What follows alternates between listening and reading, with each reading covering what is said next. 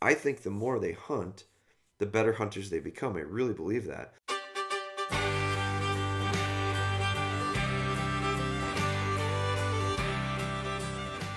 Welcome back, guys. Going to record another podcast here for you today. Cranking out a Facebook question. Might be a little quicker one. I like doing some of these shorter ones as well. Sometimes we got some long ones. We're trying to mix it up a little bit. Got the guys working on a few really cool projects that I'm excited to introduce to you guys pretty soon. Got what is today? Today's Tuesday, right? Got some news coming up with our website. Hopefully soon. By the time you listen to this, if you check out our website, you may see the new website. We've been working on that for a while. Um, it's not 100% complete, but it is complete enough that we're going live with it. Our goal and objective with putting in the work that we've done, we went from what would, if you're a website person, you'll understand it better than I do, but we went from like a WordPress website to a custom website, which allows us to do more things the way we want to do it, which that means we're able to, I think, provide a better experience for our customers. I also think it's going to give us some more versatility when it comes to sharing content and information. I'm very excited about that. We've got a video or what do we call it? A training library. We've got a training library area. It's going to have free videos. It's going to have premium videos that are able to be purchased. It's going to have our podcasts. It's going to audio. It's going to have our video blogs available. It's going to have a new area called Jeremy's Journal, which is going to be, instead of doing podcasts about emails that come in, I'm going to be copying and pasting emails that come in, because I'm literally answering lots of them. I don't even know. I don't want to put a number on it. There's a pile of them. And so I'm struggling to keep up with it. And one of the things that I think will inspire me to even put more into that than I have been, which I have been trying really hard, but is what we're going to do is copy and paste a lot of that stuff. So I get a question in, I'm going to answer it, I'm going to copy and paste it, I'm going to post it onto our Jeremy's Journal page on our website, which will become basically a giant library of questions and answers via email and or DM. So it's going to be the written part of it instead of the audio part. So that's a project that we're on. We're on to a hold conditioning project that I think is going to blow your hair back a bit. It's something that we've had some guys working on for quite a while. We've got a lot of hours into it. It's still not complete. But what we're going to do is we're going to bring you more information on hold conditioning than maybe you even want. The reason is because there is no like one way to do it. I don't believe there is. I think there's so many dogs that I've done it with successfully. It's the alternative to force fetch. And I think there's just so many people. I'm not looking to convince someone who likes force fetching their dogs to stop doing it. I don't care if you force fetch your dogs. What I want to do is help people that don't want to force fetch their dogs. So I don't want to hear about, oh, the force fetch, force fetch, force. I don't care about force fetch. I don't like it. Quite honestly, we won't get into it in great detail, but I don't think it's fair. I don't like it. I think it's a little cruel. I think it's a little brutal at times. I'm just not a fan of it. And what I think is real interesting is the when you understand that you can achieve the same results, which is sound, reliable delivery to hand, without having to take those steps or use those tactics. So not here to debate the idea. I'd be more than willing to debate it with anyone who wants to, I guess. But I I'm not going to become real offensive when it comes to attacking those who like it. What I do want to do is spend as much time and effort, which is what we're doing now, to help those that are interested in getting a sound, reliable delivery to hand without the need to do it that way, as far as force fetch goes. So, our hold conditioning, we've kicked around a lot of different ideas of how to present it. It's going to be, I don't know exactly how to describe it yet. It's going to be its own area within our website. It's going to be a whole collection of videos, instruction, lots of different examples. We've talked about it versus premium versus kind of free, the way we've done a lot of our stuff. And I've decided, like, I actually went back and forth on it, and I thought about it not that long and realized, you know what?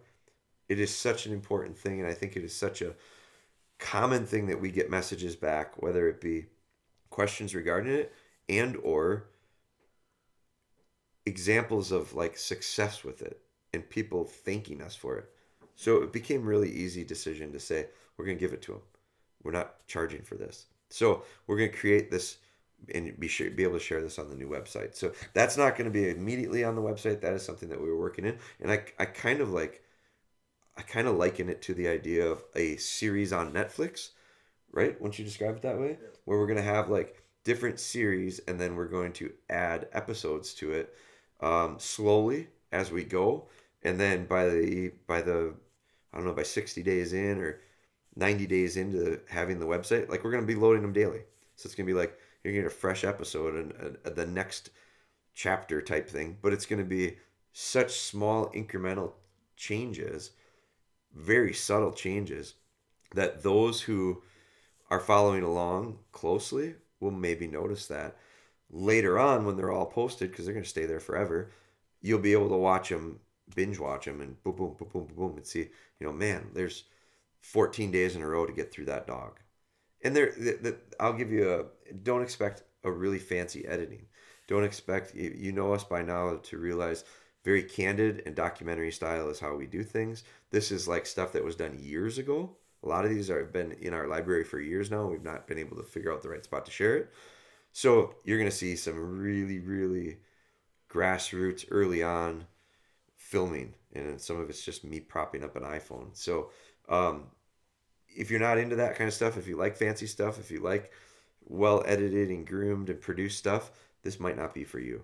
But I think it's going to bring tremendous value to our viewers. So I'm pretty excited about that. Now, so I don't know how I got off on that track, but let's jump into this question. It comes from a guy named Matt. It's a Facebook message, and he started out talking with me about emailing me about some tracking stuff. To be honest with you, I didn't even read this one, so I'm gonna read it. You're gonna hear me read it for the first time. I've exchanged a couple different messages back and forth with them. I didn't read this part. I was reading the second part, which you'll hear anyway. But here we go. Happy Labor Day is what he said. I messaged you about 5 months ago and asked about training my lab/Doberman mix for deer recovery. Everything's going great. I've been running 4 to 6 trails a month with her since June. She's only failed once, and that's because we had a weird freak thunderstorm, I'm pretty sure. Okay, now for my question. What's your thoughts on cross training tracking dogs? When he says tracking dogs, he's talking deer, game recovery with pheasant hunting. This is the most impressive dog I've ever seen, and I don't want to waste my one good dog in life. Just kidding, LOL, he said. I really just want her to spend as much time in the field as possible. The reality and quite frankly, I love watching her work scent. FYI, I tried her on a different scent Thursday, Human's Clothes, and she found that no problem after a 6-hour cooling period. Then I ran her today on blood. She never missed a beat. She loves to track. Then he says, okay, sorry for the long-winded questions. I'll make this quick this time.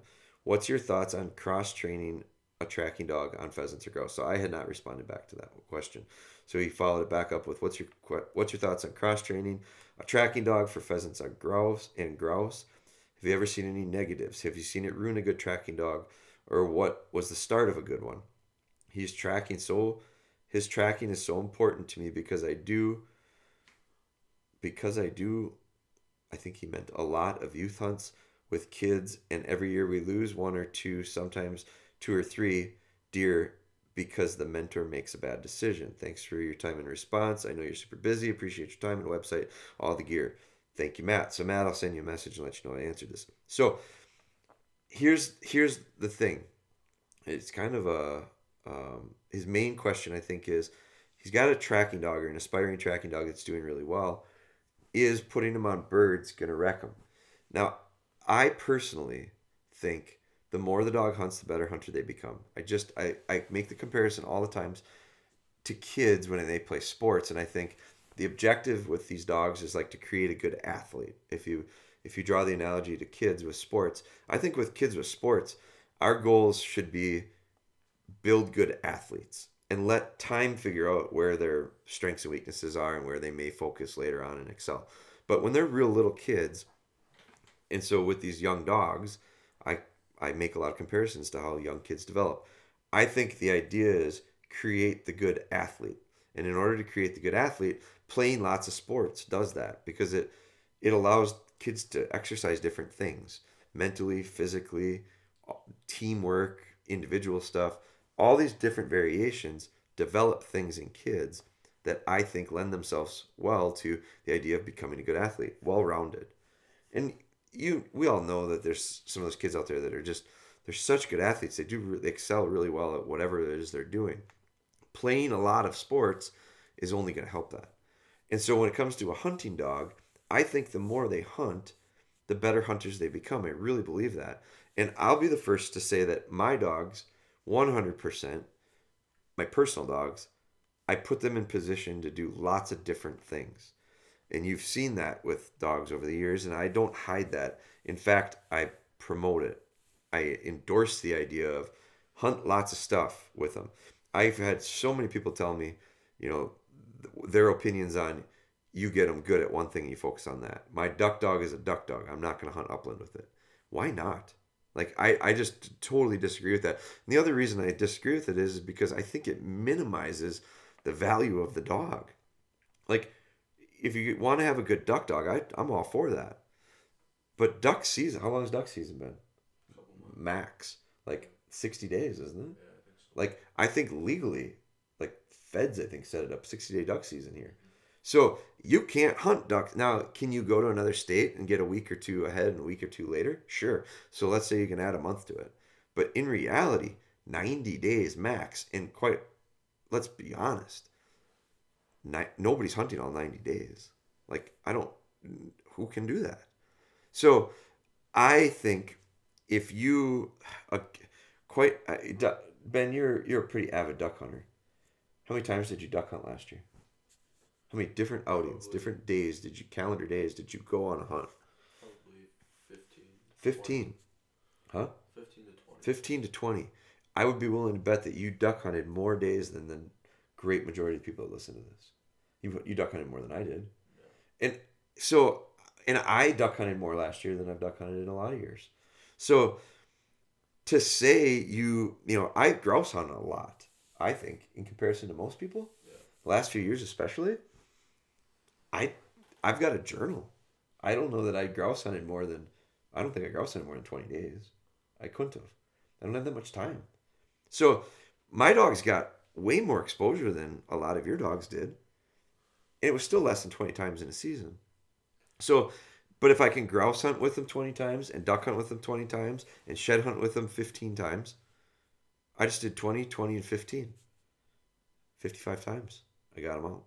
Now, you track with them in the fall before when you're not bird hunting, you get 10 times of tracking it. If you get 10 tracks in a year, now you're 65 times. I mean, the idea of it's still not that much. So but where people get so nervous is this idea of like specializing in certain stuff. And I think about it and I go, a good tracking dog is necessary for every pursuit I do, one way or another. If you're grouse hunting, how many birds did we shoot last year that we ended up watching the dogs find them? The birds were not where we knocked them down. A lot. A lot of them. And grouse are easy to kill. Grouse are weak. Grouse die very easily. They get knocked out very easily. So we wouldn't have found several grouse last year that we shot, they hit the ground, we watched the dog go to the spot and not find it there. And if we didn't have the dog, we'd have went and looked there and we'd have been, where'd it go? Well, next thing you know, the first bird of the year last year, I remember this one like it was yesterday. It was the first bird I shot with that side by side with that Webley Scott. I hit it, and I mean, I hit it light. I winged it. And I don't know how I hit it, but I did. And I rushed up to the spot where I saw the bird flutter down. Spry wasn't even close to it. Well, she flushed it, but she wasn't close to it where I shot it. I rushed up there, and she came and worked that area and left the area.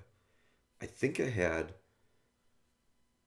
Bella with at the time too, but left the area. I mean, they were 40, 50 yards from me. And I was so set on trying to find that bird. I wasn't even worried about the dogs. I was just focused on find the bird, find the bird, find the bird. And I'm looking and looking and looking. And I remember looking up and realizing they are so far out of the area where that bird is. Like, I'm almost like, God, what useless dogs. I said to myself, looking and looking and looking. And, it's opening weekend, so it's really thick woods and there's ferns. And I'm looking and trying to find some sign of where this bird would be. Because I literally ran to the spot where I saw it hit the ground seconds later. And then I look up and I see Spry coming back from 50 yards with something flapping in her mouth. And here she had picked that bird and ran back and brought it back to me. She tracked it. And the ground that bird covered in that short amount of time was amazing. Now, that was nothing like a tracking dog tracking a deer that was shot 24 hours before. It was nothing like it from a time standpoint, from an aging of the scent standpoint, but it was tracking. I remember we winged, when Craig was up with us, we winged that duck. That duck went up, swam off the water, went up into the woods. Wood duck. Hit the water, thought it was dead. Ended up, I look and hear the thing swimming away. Swam way across the bay, got up into the woods, and went up into the woods 25 yards and was hiding in the woods. Well, after the hunt, we get done. I go over there with the dog, and the dog's tracking in the woods like it's tracking a cripple. Well, that's exactly what it was. Tracking dog. That was several hours later. It was, maybe an hour and a half later. Yeah. So a little bit more like my tracking game recovery dog, but not 24 hours. But the idea is, my most memorable retrieve ever was a dog that tracked Remy, one of my old labs, my first lab, probably it would have been in 2000 maybe. We were in North Dakota, and she tracked a duck across a road and then a chiseled cornfield and then into a CRP field. And I guarantee you it was hundreds of yards. 500 yards on the ground. The bird waddled away the whole way. And she tracked that thing like it was nothing. Hours later. So I look at, the person that questions, I'm not going to use a tracking dog to do any type of other hunting because it'll wreck their tracking. Hell, I think it's going to make them a much better tracker. It's more practice. The more opportunities you have to do things, the better you get at them. So I have a buddy that I roomed with in college that had a golden retriever, and his buddy shot a doe, and I think I've shared this story before. He shot a doe, and the deer ran off, and they couldn't find it. And they went the next day, and they couldn't find it. And they brought the guy's golden retriever that was a grouse dog. This guy's from way up in northern Wisconsin. It was a grouse dog. And that dog tracked the deer and found it for him. Never been trained on it before. Tracked the deer, went right to it. Found it. Brought him right to it. Hunting dogs hunt, tracking dogs track. So I actually think it's more to your benefit to get your dog well versed in lots of different things in the field as opposed to specializing. It's just been my so the answer to Matt is yeah, I 100% would recommend you do it, because I think it's like you said, I question, like, if you're not going to waste the one good dog in your life, as you put it, if you don't do that. But I think you're going to give that dog a lot more purpose if you do. I think you're going to enjoy him a lot more because you're going to get a lot more opportunity to do what that dog loves to do. And that dog loves to do what it's doing. The best, and when it comes to like breed, I don't think it matters. I worked with Arrow recently. Arrow is a Shepherd Malinois mix. And I had her up, put some stuff on my Instagram story a week ago. We were scouting for grouse. Grouse is going to open here in another few days, and we were scouting some covers that I had never walked through before, and we found a few broods. And as I was going through, I had my 3 labs, and I had Arrow. And then we broke up a brood of, 8 birds probably. And they broke up, and they scattered, and we ended up working through this cover, and we came back through another spot, and I ended up coming up kind of back into the same area that I had broken it up hours earlier. And I found them again, and the birds were quite spread out, but I didn't intentionally find them again, but we ended up finding them. So they were quite spread out where they were all clustered together. When we first flushed, it sounded like a herd of Mustangs going through the woods. The birds just erupted out of there. and the woods are so thick, and they're just beating their wings getting out of the brush. And who was on the flush, I don't know. They were all in there, and I'm sure they all got their nose full of scent. On the way back, the birds were really spread out. I mean, I was flushing some on the right hand side of the trail, some on the left hand side of the trail. Some were 40 yards into the cover, and I saw individual dogs working birds because I could actually, they were spread out enough. I could pick out the different dogs as they moved through the woods. And I had birds on the right hand side getting up, and I'm kind of watching them and trying to do a count in my head of how big was this covey or brood. And all of a sudden, I hear birds getting up on the left hand side, and I'm seeing 3 black dogs on my right. Well, I only had 3 black dogs with me. Arrow was on the left hand side, and Arrow was bumping birds. And I mean, she was right on them. She was a shepherd, Malinois mix. So could she bird hunt? For sure. When I used to go to college, we hunted at a game farm, and one of the best, we called it, they're scratch birds, but other people put the birds out, and a day or two later, Monday, Tuesday, we'd go and hunt because we were broke college guys and couldn't afford birds. So let the guys on the weekend pay for the birds, and then they didn't get them, and then we would go on Monday, Tuesday, Wednesday, and we'd hunt those birds that they put out that didn't get shot. Well, we called it scratch bird hunting. Well, the best scratch bird dog on the whole farm that was part of that club was a guy, and he had a shepherd, German shepherd. And I'm not kidding you, nobody out hunted that shepherd. It retrieved a hand, it flushed, it quartered really nice, it hunted really tight. Like it stayed real close, had great range, worked really kind of a really interesting way through the woods. I thought it was really fun to watch. Not your traditional bird dog by any means, but certainly could be trained to do it. So I thought it was interesting when we had Arrow up at our cottage or at the cabin. I left. I was upstairs. I think I was up in the loft. So we have a ladder that goes up into our loft, and I slept up there. And so Arrow came out that morning, and Steph was up early making coffee, and Arrow came out, and she went over to my computer, and she went over to I had a book, my computer, a pair of old man reading glasses, and a half full beer that I did not finish from the night before. It was sitting on the little nightstand. And Steph said it was so weird. I let Arrow out. I brought her back in. She went right over to that spot you were sitting last night, and she just started smelling like the couch and all of your stuff. And then she went right over to the ladder, and she said, I swear to God, if she'd have climbed the ladder. She was looking for you. And I kind of laughed. I said, I'm telling you, the dog's got an amazing nose. And that was the day after I just saw it flushing grouse. So I think, you asked me, what's your thoughts on cross-training tracking dogs to do other stuff? My answer is real simple. Cross-training any dog to do anything, I think, is valuable. I think working dogs like to work. And the way they work is we give them jobs.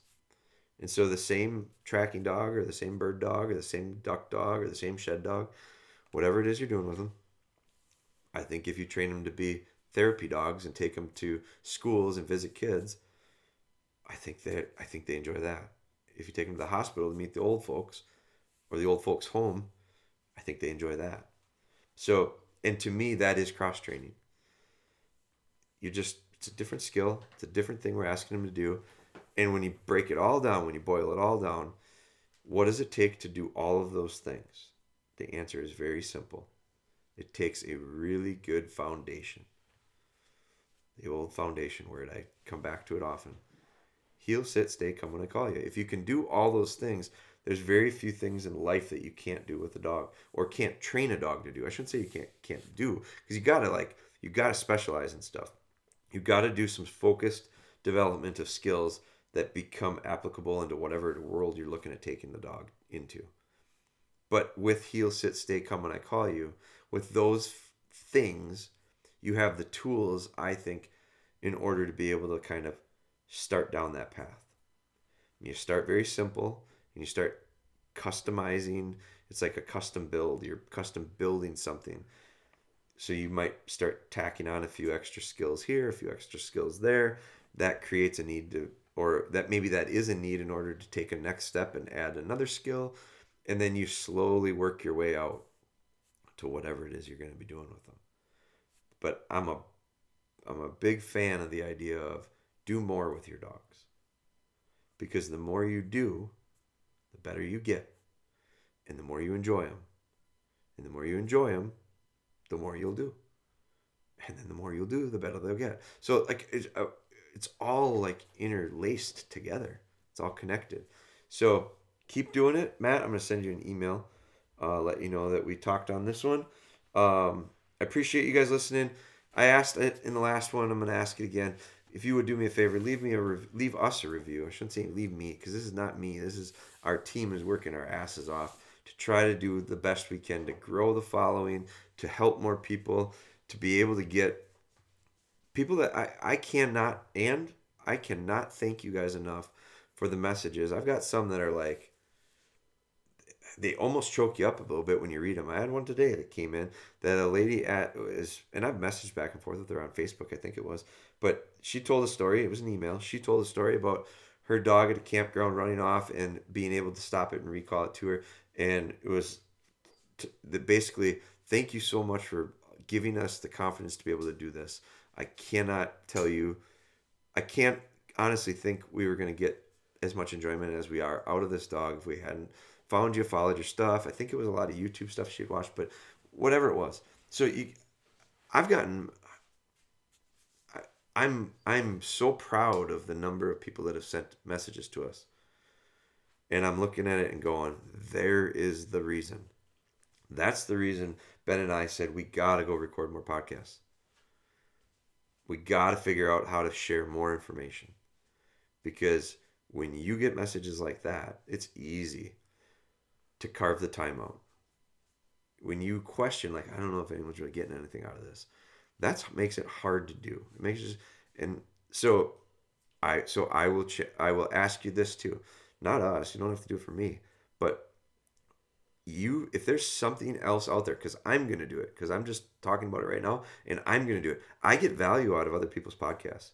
I get value out of other people's content that's put out there. So I am going to make a point of this week, I'm going to reach out to a handful. I'm going to challenge myself to do 3.